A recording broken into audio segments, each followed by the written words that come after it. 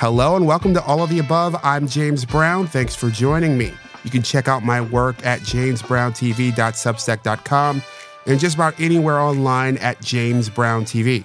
Help me grow the program by liking, sharing, and subscribing. One of the things I love to do on this show is talk to people who do unique things for a living, like Lauren Carroll. Lauren Carroll, welcome to the program. Hello, thank you for having me. In your hundreds and hundreds of funerals that you presided is the wrong term, but you've been involved with. Mm-hmm. Directed. Directed. I'm wondering if you have gathered a sense of why people don't talk about these events. Is it simply fear? Is it, which is what I would presume?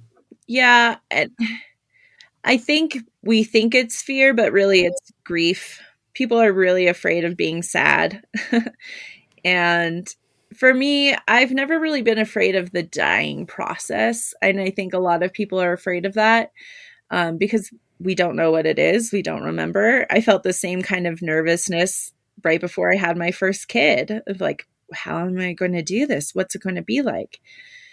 But I volunteered in hospice, and that's one thing that we tell all of our students to do is volunteer in hospice and be with people when they die, because that's really going to take the fear aspect of what dying is like. And for a long time, I mean, for very, very hundreds of years, people did die in their home. It was their family that were taking care of them at the end of their life. So they saw it, but now people are dying in nursing homes and assisted living or hospitals. And hospital deaths, unfortunately, normally feel traumatic. Even if the person has been sick for a while, there's still machines, there's still in and outs, there's still, code blues down the hall. And that can be scary feeling. That doesn't feel good. When you ask somebody, how do you want to die? It's typically, I want to die at home in my sleep, right? But that's not the kind of deaths that we've had here in America for a very, very long time. And so people don't even really know what it's like. And so that factor scares them. Whereas in other countries, they aren't as afraid because they do have a more active role in the dying process. And if you have the privilege of being with somebody when they're dying, at home on hospice care, and you understand the different stages of the dying process, just like there's different stages when you're in labor and having a baby, there are different stages in the dying process. And so you can see those and you can understand, okay, mom has 3 days left. She's at this point in the dying process. And I've seen a lot of families have a lot of peace around that, of being able to see it. And that takes that fear part away, but it doesn't take the grief part away. And I think a lot of people have a really hard time with being sad and knowing how to process that. And so therefore they don't even want to talk about death at all, because death is sad to them versus death is a part of life and a process and something to be celebrated. And that'll actually, as strange as it sounds, when we accept death and when we talk about it, it's going to help that grief part tremendously, because you've kind of, unbeknownst to you, you're doing kind of grief work before the death has taken place, because you're already kind of thinking about it and planning it. Even for my own self, I planned my funeral when I first started working at a funeral home when I was 19. And whoa. I know. And it's not morbid at all. To me, it's like, all right, this is my ultimate party. It better be good. I'm going to get it all on paper because it's guaranteed. It's not like something that, maybe I'll have a wedding someday. Let me make my big book of all my wedding plans, which so many people do, right? But not very many people say, ooh, I want to plan my funeral. Ooh, I want this casket and these flowers, even though we know it's going to happen, right? What do you want your funeral to be like? I love answering this. So I want a natural burial, which means I will be in a natural burial preserve.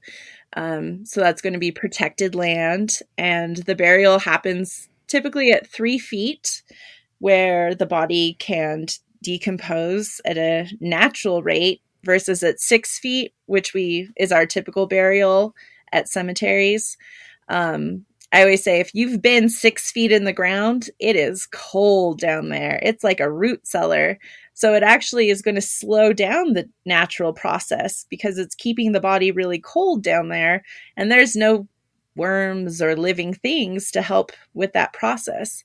I really want to return to the earth. I want my body to give back and to become flowers and to become trees again. So that has always been something really important to me, even since I was a teenager. A few things have changed, but I do want everybody to wear like nice clothes. And I say nice clothes, I don't want people to wear black, I would love to see people wear a floor-length red dress or the most colorful outfits that, remind you of me. I'm going to have a margarita fountain. That is a must. Dancing to all my favorite songs. Safety Dance by Men in Hats. I've said that is going to be the song that people follow my shrouded body to with streamers, and I want them to celebrate and sing it. So yeah, that's pretty much my funeral that I've had planned in my head for the last 30 or 20 years. Your description reminds me a bit of you may have heard of Edward Abbey's burial. Tell me. He was this writer who wrote about the West. I believe he's from your part of the world. Okay. I believe. His friend rolled him up in a sleeping bag, chilled him with dry ice, and hauled him out to the desert. And I believe the line, and I'm going to butcher it because I don't remember it word for word, the phrase was, if he could be the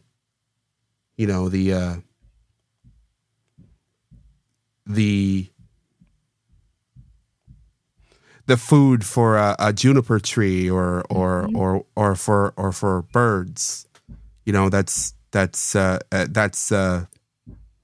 that's a great way to go, essentially. Right. I mean, we're not taking our body with us. Why not give it back? Why not use your body for good? And that is my biggest, and this is why I do the education, is that people think fire cremation and burial with embalming and a metal casket and a concrete vault are the only way to go, because those are really the American ways of death. But both of those options completely separate the human body from returning to the earth. And they're both not environmentally friendly in any way. And so we do have a lot of environmentally friendly options out there.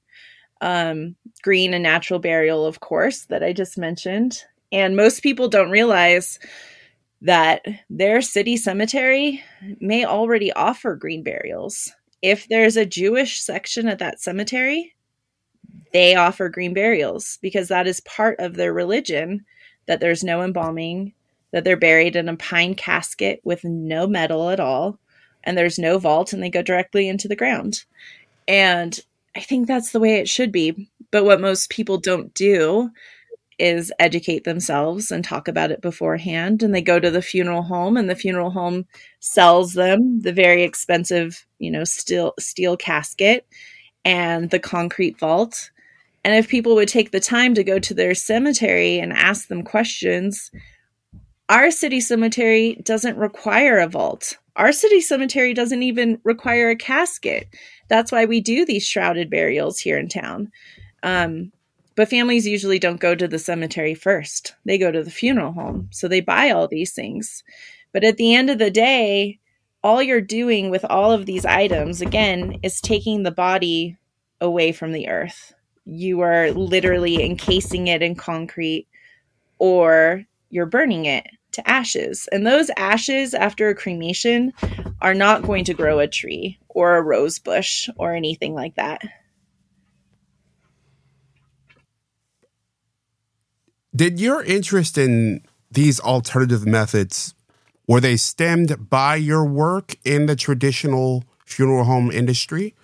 Or did you have interest in these things before? Like, how did you get interested in this kind of, whether it's water cremation or natural burials, home funerals? Were these things, what sprung this sort of departure from the main lane of funerals?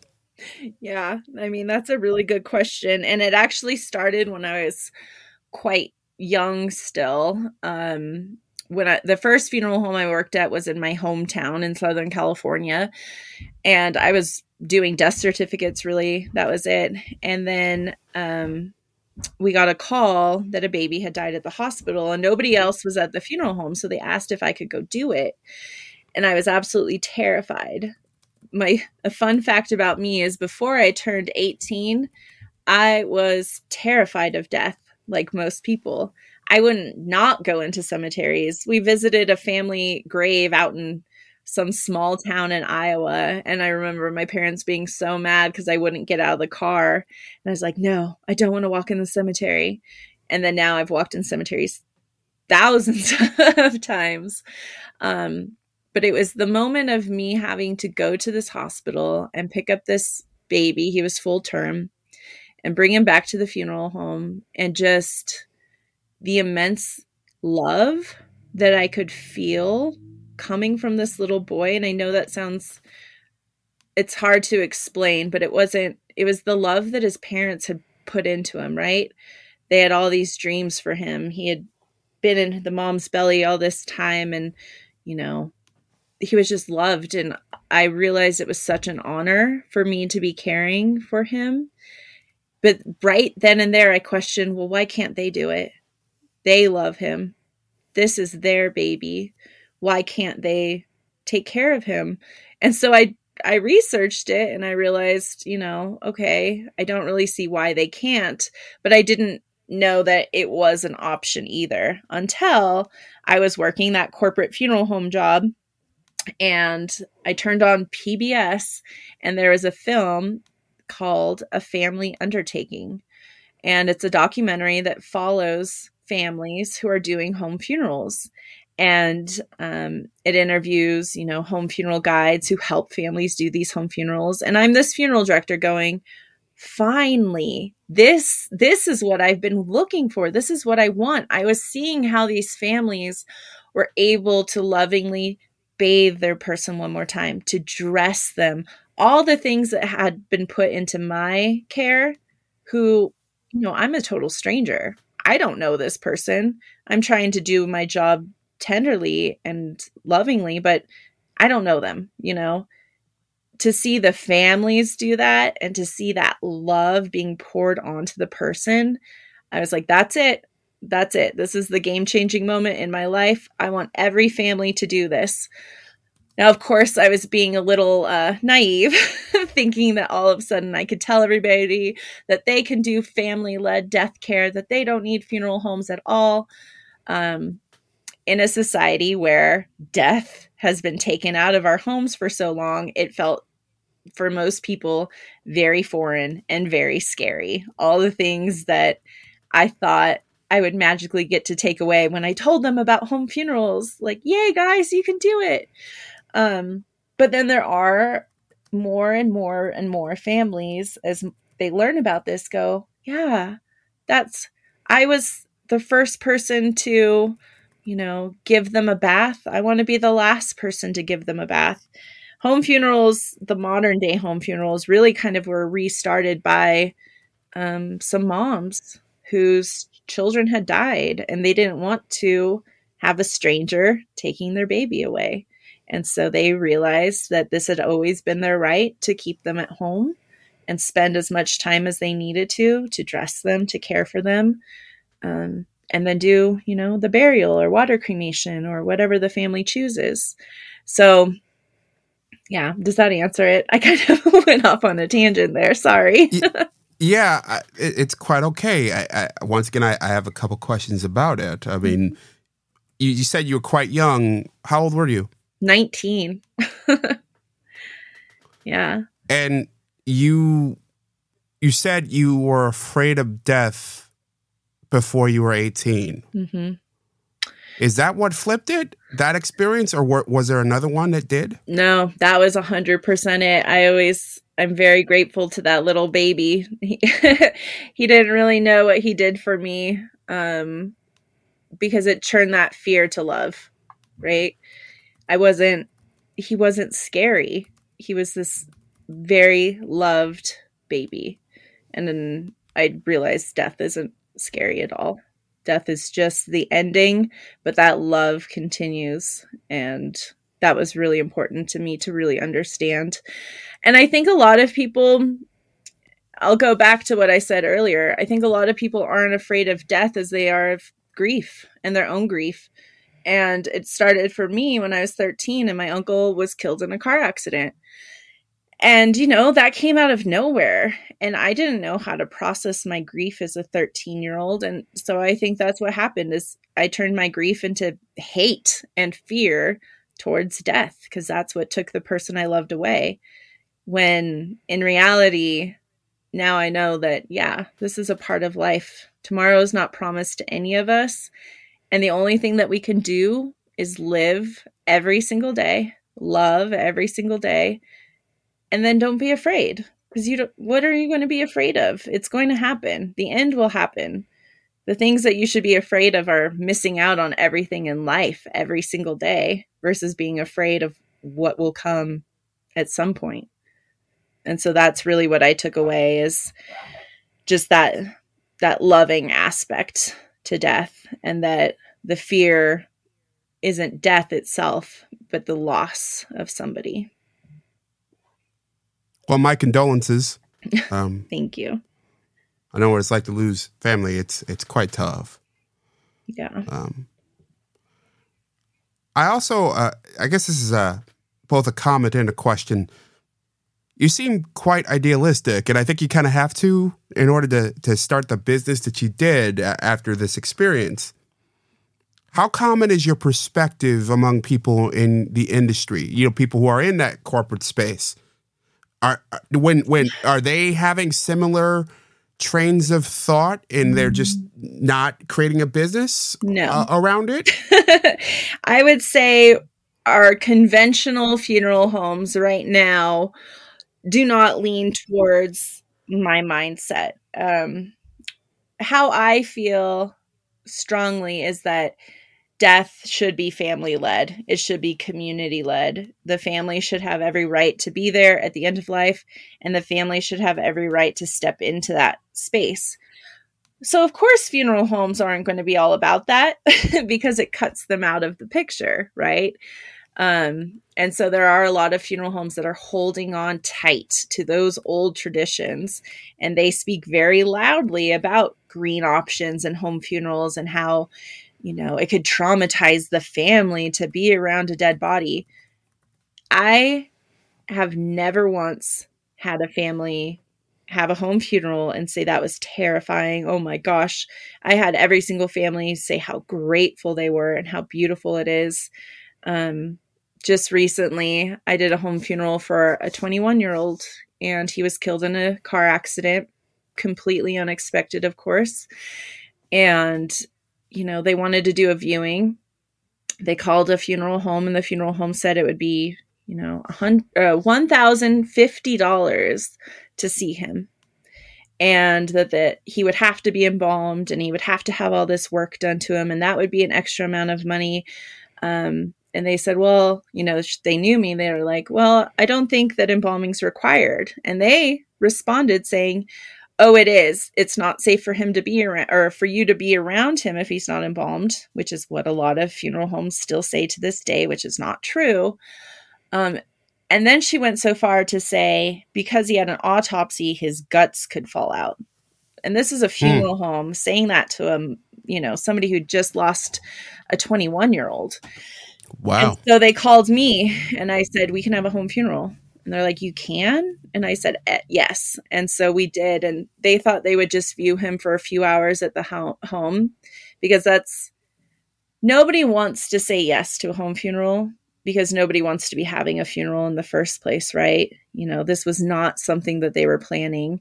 And so the idea of bringing their dead son into the house wasn't something that was, automatically a big yes from everybody. But as soon as we did bring him there, they ended up keeping him at home for 2 days, and his girlfriend slept next to him. On that last day, his best friends, all these, 21-year-old young men, carried his body down the stairs and into the van that the family drove to the water crematory.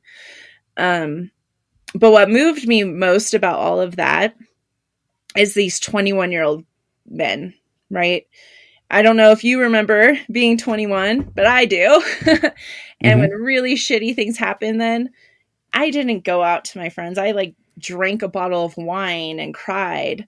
And these 21-year-old men had the opportunity to see their friend for 2 days, cry together, be in community of people who loved him, and cry over him and say, I miss you. I love you. This sucks. So they carried his body down the stairs into the van. And at the end, this guy came up to me. He said, when they first told me they were doing this, I thought it was gross. Honestly, I thought this would be so weird. He's like, and now I don't want to let him go, And that's what you get with a home funeral that you don't get in a funeral home. And so that's why I do what I do. That's why I do this education. And that's why I want funeral homes to see the beauty in it. I want them to see, because at the end of the day, a funeral home is supposed to be supporting families and the community members, right? But I feel like over and over again, when they're clinging on to these, what the conventional ways are, they're missing out on really serving families and really helping them in their grief and in what we need at that time. And so, yeah, I'll keep talking to those funeral homes as much as I can until my face turns red, because I'm not doing it, to destroy businesses. I think that if funeral homes could kind of switch gears and really focus again on those families and their needs, and maybe giving them more space and time, then death care would just totally change in America. But I don't see that happening yet. I see this becoming more of a grassroots movement, and really local community led. So your local death doula or your local home funeral guide, not really anybody in the industry so much. And I take it that's why you and your business partner, Erin Morelli, started Death Wives. You wanted to create that sort of grassroots movement. Exactly. Yeah. Because like I said, I watched this documentary and it changed my life. I was a funeral director who had no idea that this was an option and how beautiful it was. So if I didn't know this, I knew that most people didn't know this. And I started off just teaching little workshops in libraries. And then I met Erin during that time, and she's like, let's teach more people. So we started teaching little classes in Denver and Colorado Springs. And then when COVID happened, everything stopped and we went online to Zoom. And that's when we really started making an impact, because we had people all over the United States now learning and taking our courses and bringing that information into their families and into their communities. And it's been amazing when students, message us and say, I did the most beautiful home funeral, for this family. And, it was everything that you said it was. And knowing that once that family goes through a home funeral, they're going to tell people about it. The family that I just worked with, their 21-year-old son died. That's the worst thing that you can think about. But their experience of having him at home changed them forever. And they're going to keep telling people. It's like for me, I had a home birth and a hospital birth. And that's kind of what I use to compare it sometimes. In the hospital, it wasn't my home. I didn't feel comfortable there. I felt like I was on stage in a way, and the nurses are coming in and I don't know where my baby is. And then when I had my second child at home, I was in my bed. My family was there. I was eating my favorite foods. My baby was on me the whole time.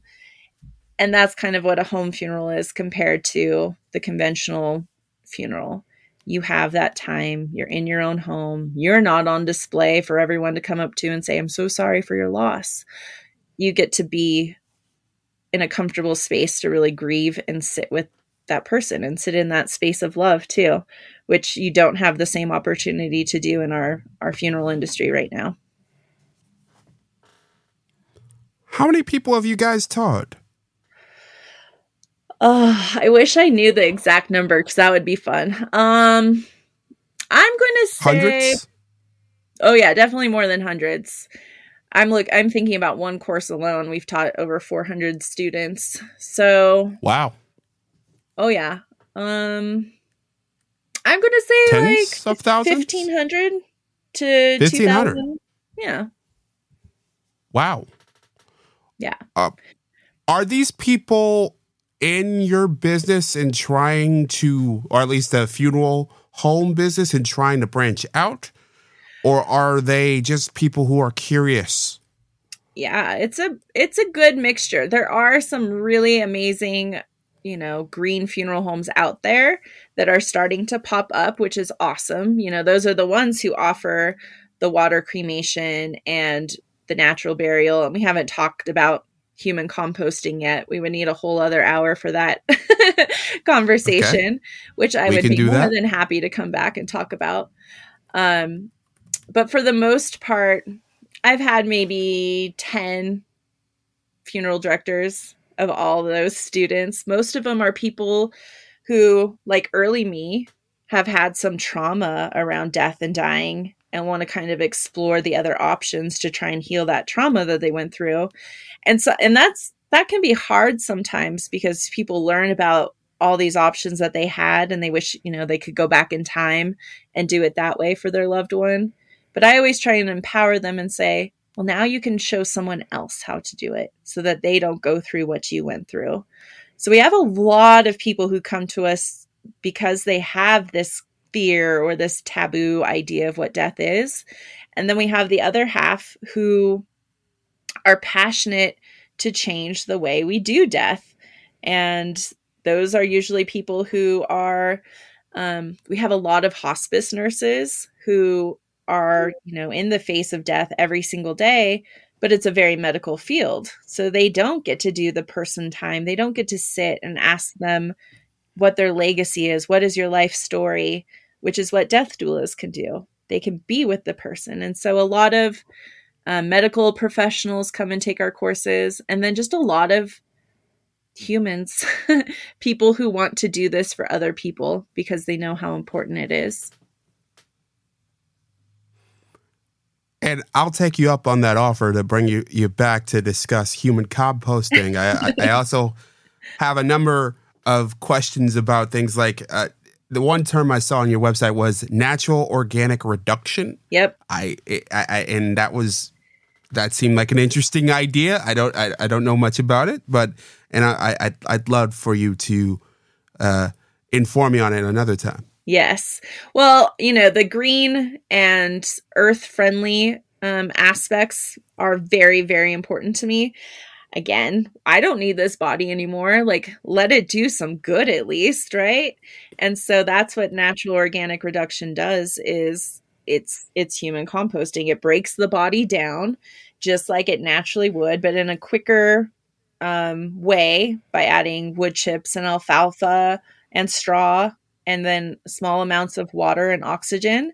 And our body naturally knows how to decompose. Nobody needs to be there to watch it happen. But the heat of our own body helps our body break down. And at the end of some processes take 30 to 60 days, some take a few months. But at the end, you get this most beautiful, rich compost and you become the earth again. And it is probably one of the most beautiful and moving things to watch these ceremonies. One of our very first ones we did here in Colorado, the family donated the earth to one of the natural burial preserves that we have here. And they had what's called a laying out ceremony. where instead of doing a traditional burial, they're laying their loved one out, under shrubs and trees. And when they first unloaded all the soil, the dad just kept picking it up and scooping it up and hugging it to his chest. And the soil would just fall down and he would pick it up and hug it again. And that's the thing with all of these options, is that they keep loving you no matter what form you are, whether you're physically there or you have now transformed into soil or you're not there. You don't stop being loved. And so, it was a really beautiful aha moment for me too, as that conventional funeral director in my head is like, how are we going to have a funeral with, soil, with earth? And it was beautiful because love is love. And one of the funeral home owners, he said it perfectly, that it's just a longer goodbye doing this human composting. The family knows what the process is. They know that it's going to take a while, and they know that a transformation is taking place. And then when that's done, they had that whole period of time to really say goodbye, and then they're returned to the earth. And it's, I could come back to talk about water cremation too, because your body can live on, it can nourish, or it can be burned, or it can sit in concrete. To me, it feels like an easy pick, but most people don't know about these other choices that they have to choose from. On that note, Lauren Carroll, any famous last words? Let's see. Life is a cabaret. What good is sitting alone in your room? I just like to say that, I love life so much because I respect death and I understand it. And I hope that everybody can walk away with that, of just understanding and respecting death and knowing that it will be, the final chapter for all of us. Hopefully gives everyone courage to really live until that time comes. Lauren Carroll, thank you for joining me. Thank you for having me. Thanks for listening to all of the above. Let me know what you think wherever you're listening, and do me a favor, share it with a friend. You can follow my work at jamesbrowntv.substack.com. Paid subscribers get access to bonuses, including 10 the Hard Way, our members-only show. You can reach me at james@rochesteraccent.com or jamesbrowntv@gmail.com. You can also leave me a message at 585-484-0339. We might have you on the show. I'm James Brown, and as always, be well.